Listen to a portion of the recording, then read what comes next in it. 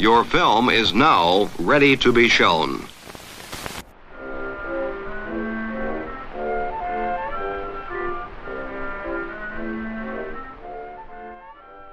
Good morning. I'm Justin Hendricks, editor of Tech Policy Press, a nonprofit media and community venture intended to provoke new ideas, debate, and discussion at the intersection of technology and democracy. This spring, Karen Kornblue and Adrian Goldstein from the German Marshall Fund's Digital Innovation and Democracy Initiative published a document they call the Civic Information Handbook, which they produced in collaboration with University of North Carolina at Chapel Hill's Center for Information Technology and Public Life. Civic information, they say, quote, important information needed to participate in democracy is too often drowned out by viral falsehoods, including conspiracy theories, unquote. The handbook is intended as a resource to help knowledge-producing organizations amplify fact-based information. To learn more about the handbook and the ideas on which it is based, I spoke to Adrian Goldstein, as well as Catherine Peters at UNC CTAP. I'm Adrian Goldstein. I'm a research assistant at the German Marshall Fund's Digital Innovation and Democracy Initiative. Hi, I'm Catherine Peters. I'm the executive director at UNC's Center for Information Technology and Public Life, commonly known as CTAP. What was the motivation behind producing this document? So we are a policy organization, and so I developed different tech policy recommendations for how to confront the amplification of conspiracy theories and extremism online. And so as part of this work, we had also done empirical case studies of how these narratives spread. And we're realizing that as much as we need these policy proposals, we also need civic information providers, so election officials or public health officials or climate scientists or advocates to be playing the game as well. And so as much as we wish that it was enough to stand at a podium and read a press release, really we need all of these advocates to be playing the game as well and to be working to amplify their messages online. Let me ask you how you would define the game, as you put it. What's going on right now in the information environment? We're a few years into what seems like perhaps a different period. Some might look at 2015, 2016 as a kind of turning point in the kind of public understanding of what's happening in the information ecosystem. What is the game at the moment? I think a key difference that we're seeing now is the infrastructure that has been built up to amplify these messages. And so we propose this model in our handbook, and it begins with building the pipeline, which includes outlets, video channels, influencers, public pages, community forums, that sort of thing. And so what we're seeing now is that those who hope to amplify conspiracy theories have this whole infrastructure that they can use. So the second they see the opportunity to promote a false claim, they're ready to activate this network and spread their messages. This report is coming out in a moment of change, transition in the way we think about how to deal with misinformation, disinformation, malinformation, various forms of, falsehoods that you refer to in the report.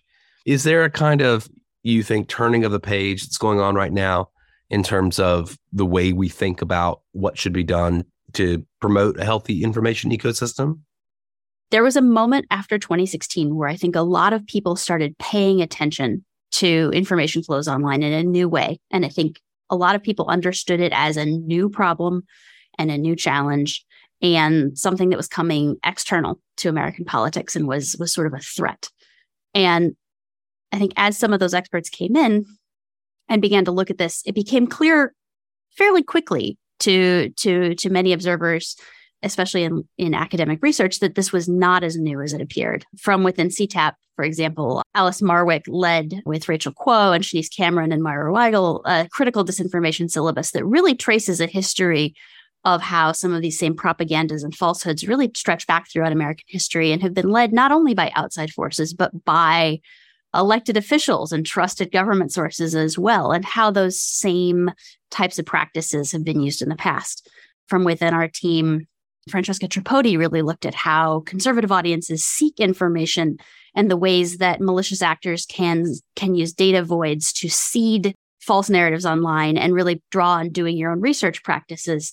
Daniel Kreis and Shannon McGregor have looked at how political identity plays in and how people really really rely heavily on who we think of as being ours and who we are and who we sit with as part of how we evaluate political information. And so I think all of that work has been going on for several years, and I'm really excited that what I think I'm seeing happen is that that's getting outside of academic journals. That's really becoming more popular. It's starting to shape the more common understanding. And I think that's a really important way of catching up. I think some of these insights, when brought together in a format like the Handbook, make it possible to imagine countering this information in a different way and getting past fact checks and getting past feeling like it's a game of whack-a-mole. And so that was where, when the German Marshall Fund approached us about helping to advise this project and helping bring the research to bear on the report that they were writing, we were really excited to step up and do that. I should mention Alice Marwick and Francesca Tripodi and Daniel Kreis, Shannon McGregor, all former guests on this podcast as well, and have tried to keep up with their research and findings, and, of course, very important in this space. Let me also just ask you a little bit about, there's a section of the report that focuses in on some of the psychology of mis and disinformation, what we've learned about that, which I think has been bolstered by new science, particularly in the social media age. Are there kind of key concepts that you think are important for folks to understand as they think about how to contend with this problem? Absolutely. I think, to recap somewhat from the report, behavioral psychology really gives us a lot of this, and some of that isn't new at all. We describe how System 1 and System 2 work. System 2 is our brains as we like to think that they work. We read things, we consider them critically, we put them in the full context of our knowledge, we evaluate carefully. We can't do that all day. It would be exhausting. We would never get anything done. Some of this, like Nobel Prize winning research, really came to study and understand System 1. These are our shortcuts. This is how we get by and through the day. Most importantly, for the purposes of this handbook, we look at, as I've mentioned briefly before, identity. We look at who's presenting the message. We look at whether or not they are like us and in what ways, and is that salient. We get shortcutted by emotional appeals. Does it make you angry? Does it make you proud? Does it make you laugh? Those things can really get less evaluated. They speak to System 1 much more than to System 2. One of the things that's not as much in the handbook, but that shows up in our research a lot, are these concepts of deep stories or deep frames. And that's that we all have these narrative shortcuts about how we see the world. Good people get ahead. Karma, in some ways, is a kind of deep story. And so we use those as well. So does this that we're seeing fit one of our existing deep narratives? Do we tie it to a story or a frame that we're already familiar with, and can we hang it to that? Those can all shortcut our doing that more considered evaluation. And then the second big area beyond those shortcuts is that hearing something repeated, even if we haven't quite shortcut our way into accepting something as true the first time, hearing it multiple times over and over can really start to sink in. That exposure makes it feel more true, in the same way as you intentionally repeat the same information in a class setting in order to really drill it in, especially when it seems like it's coming from different sources or on different channels. That kind of surround sound or stereo effect really gives something more of a veneer of authority. So we spent some time addressing all of that in the handbook and really making sure that people are thinking about not just, is the information shared being true or false, but like, what is it? How is it reaching people? How is it connecting with people, and how are they coming to accept it? So perhaps it's right to think this handbook almost as a counter-propaganda handbook in many ways. You do lay out what looks like to me a kind of, strategy for counter-propaganda, first describing what propagandists do and then describing essentially how to do it in reverse. Take me through the steps really quickly. This handbook builds out what we call the model for how networked information campaigns online work. So this, as you said, is something that we see coordinated deceptive campaigns use online, but we hope that the handbook can help civic actors repurpose it to spread their own information. So the first step of this, and this happens in the months or years before you actually want to share a message, is building the pipeline. So this includes building up social media pages, connecting with relevant influencers, building up video channels, that sort of thing. And then once you have the opportunity, whether it's through current events or through sort of a need to share your message, that's when you seed a message. And so with these coordinated campaigns, we often see it start with a kernel of truth. This might be an emotional truth that the election is not fair. This could be something that has basis in headlines, that sort of thing. And once you have your message and your pipeline, you can flood the zone with this message. As Katie mentioned before, a really key part of this is repetition. And so repetition across platforms and across time, so that as users see this more and more, they're more likely to believe it and feel motivated by it.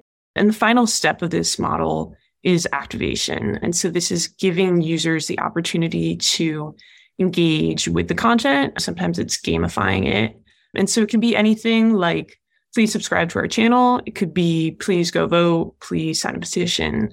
And this lets users feel involved in the campaign and can also then help build up your pipeline for future networked information campaigns. So this report is aimed at what you call civic information providers, which I assume are all the institutions that produce knowledge, that try to produce factual information in the world. What is your assessment presently of how well the universe of civic information providers are following the type of advice that you've got in this report? We do see civic information providers doing really innovative and creative work to try to share their messages. The problem is that it's not being done at the scale that's necessary. And so for this project, we met with a lot of folks in Colorado working in the election administration space. And what we found was that they're doing exactly what we propose in this model. They're building their pipeline by identifying who has trust in their communities, who's the right messenger for the audience, rather than just relying on the traditional election officials. And so they're connecting with county clerk's offices, connecting with people across parties to try to get out their messages. They're seeding really creative and emotionally compelling messages, focusing on who election workers are and showing their humanity before the election even starts. And then they're flooding the zone across YouTube, Instagram, all sorts of platforms, trying to meet their audiences where they are rather than just sending out a press release. And then obviously activation can be tricky for election officials, but they provide clear information on, if you want to vote, here are the days, here's how to vote, that sort of thing. And so this is really great and interesting work. The problem is that it's not being done everywhere. It's not being done across all fields. And so this is the sort of thing that we hope to help uplift and also shine a light on how it can be done in the future. I came to CTEP from the voter engagement community. And so I would say I've gotten to see some of this election administration piece, especially up front and up close. And I would just second what Adrienne is saying, is that election officials specifically, as one type of civic information provider, are really working hard to try to implement some of these tactics in just an environment with not enough resources. State election offices may have communications roles. Counties especially don't. Speaking in the sense of once to one local reporter or to one press release is one type of capacity. Speaking to 6 different types of local communities with tailored, emotionally appealing, identity-based messages to each is just not something that many of them are able to do. I think we're seeing some really positive case studies that Adrienne just spelled out, and that's great. And I think that getting past that is going to require additional actors to step in. So if these especially official groups creating positive information are a starting point, and they need to be able to make things that are shareable and, in this case, memeable. And memes here don't just mean funny images, but that are small, concrete ideas we want to get across. They're only the start. And so then I think there's a significant number of other civic actors who are not necessarily information generators, but that need to come to understand themselves as part of the pipeline that we're still talking to, and that I think this handbook can be really helpful for. My mother's a Rotarian, so I'm going to pick on the Rotarians, but I think they're incredibly valuable civic actors in their communities, and I think they take up a significant amount of small d democratic behavior in their communities. They take up a lot of these civic questions. In general, they're not very online. They are not out here creating pages for their communities that are amplifying public health messages or voting information messages. It's not just the Rotarians, it's the Kiwanis clubs, it's the interfaith councils, it's the local nonprofits doing food bank distribution. It is community health centers and clinics. And I think there's a huge opportunity there. And I just named a lot of groups that are also often quite resource constrained. So this is where there's a real challenge, where there's a disproportionate amount of power and motivation and funding behind some of these negative messages or some of these coordinated and deceptive messages. But I do think there's a lot of room for other actors locally to step in and see themselves as part of that pipeline, join with the information creators and say, okay, where can we be amplifiers? Where can we help develop narratives that are tailored to our communities and who we can speak to, and can really join in that element of flooding the zone? So that's another of the places where I think the handbook can be helpful in introducing some of this to people who have a lot of local trust, a lot of civic credibility, a lot of neighborly role, who are currently not participating in this, or as Adrian put it, are not part of the game yet and really could be in the right circumstances. And I'm hopeful that we see more of that kind of activity as well to supplement the ways that public officials have really had to step up and learn this on the fly and have really taken heroic measures with the resources they have. I should point out that the report does state up front that the playing field's not even. Social media platforms are better suited, perhaps, for those who want to manipulate and disinform. Bridget Barrett and Daniel Kreis from CTAP just penned a piece in Tech Policy Press looking at sort of state of the platforms at the moment. And their conclusion is that essentially whatever gains had been made, particularly around issues of civic integrity or election integrity across the major platforms, it seems as if those platforms are now ceding back, perhaps both in changes to policy, changes to behavior, changes to ownership in the case of Twitter, for instance, and in changes, of course, to the way that they're resourcing these issues. So you've put this out at just this moment where we're about to head into what will likely be an exceedingly tempestuous and difficult 2024 election cycle, just at the moment where these platforms appear to be essentially, moving backwards. I don't know if there were something that you could say to those executives in the platforms themselves to address this uneven playing field, what would it be? Trust and safety teams matter to the social impact of your work and to your sort of net benefit or harm to the world.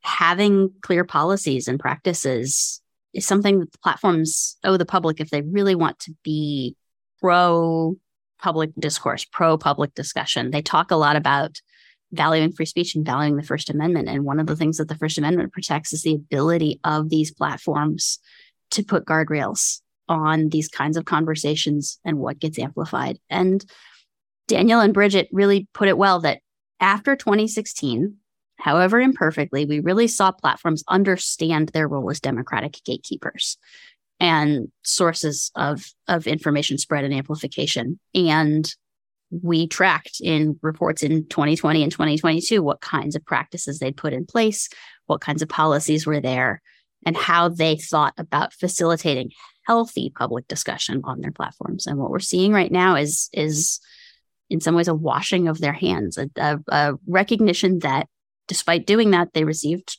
criticism. They didn't get it all right.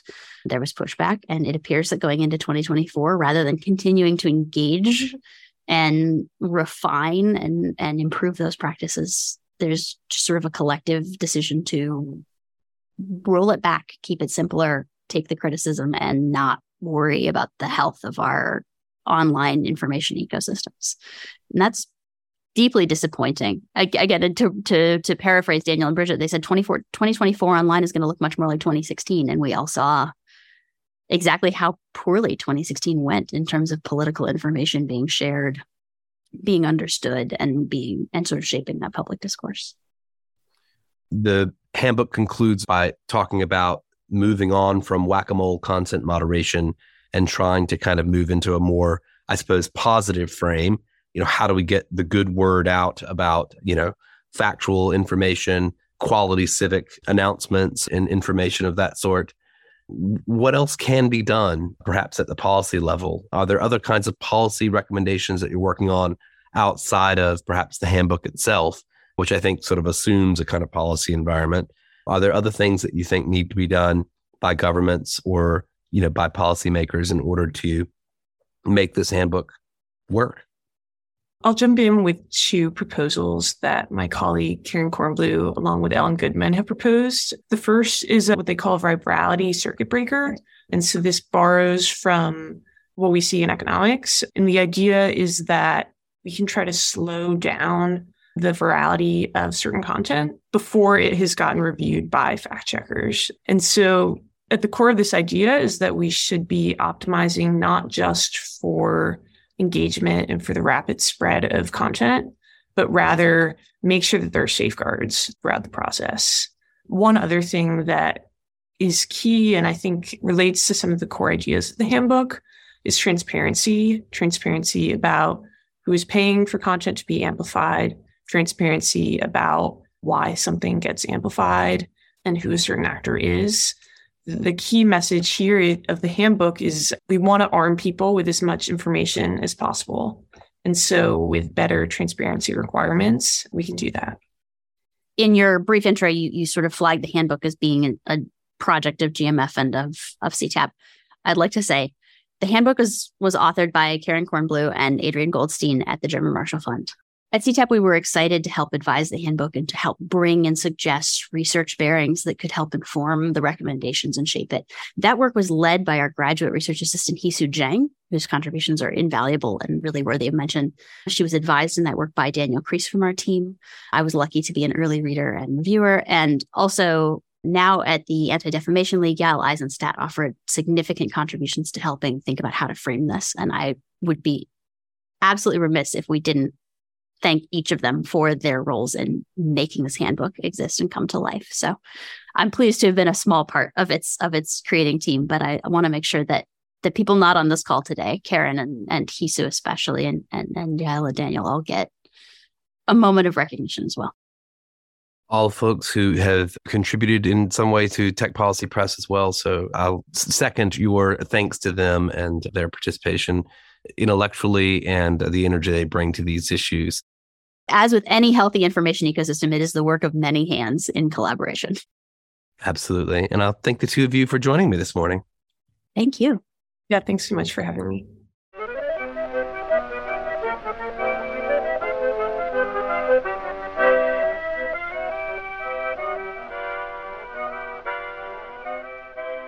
That's it for this episode. I hope you'll send your feedback. You can write to me at justin@techpolicy.press or find us on Twitter @techpolicypress. Thanks to my guests, thanks to my co-founder, Brian Jones, and thank you for listening.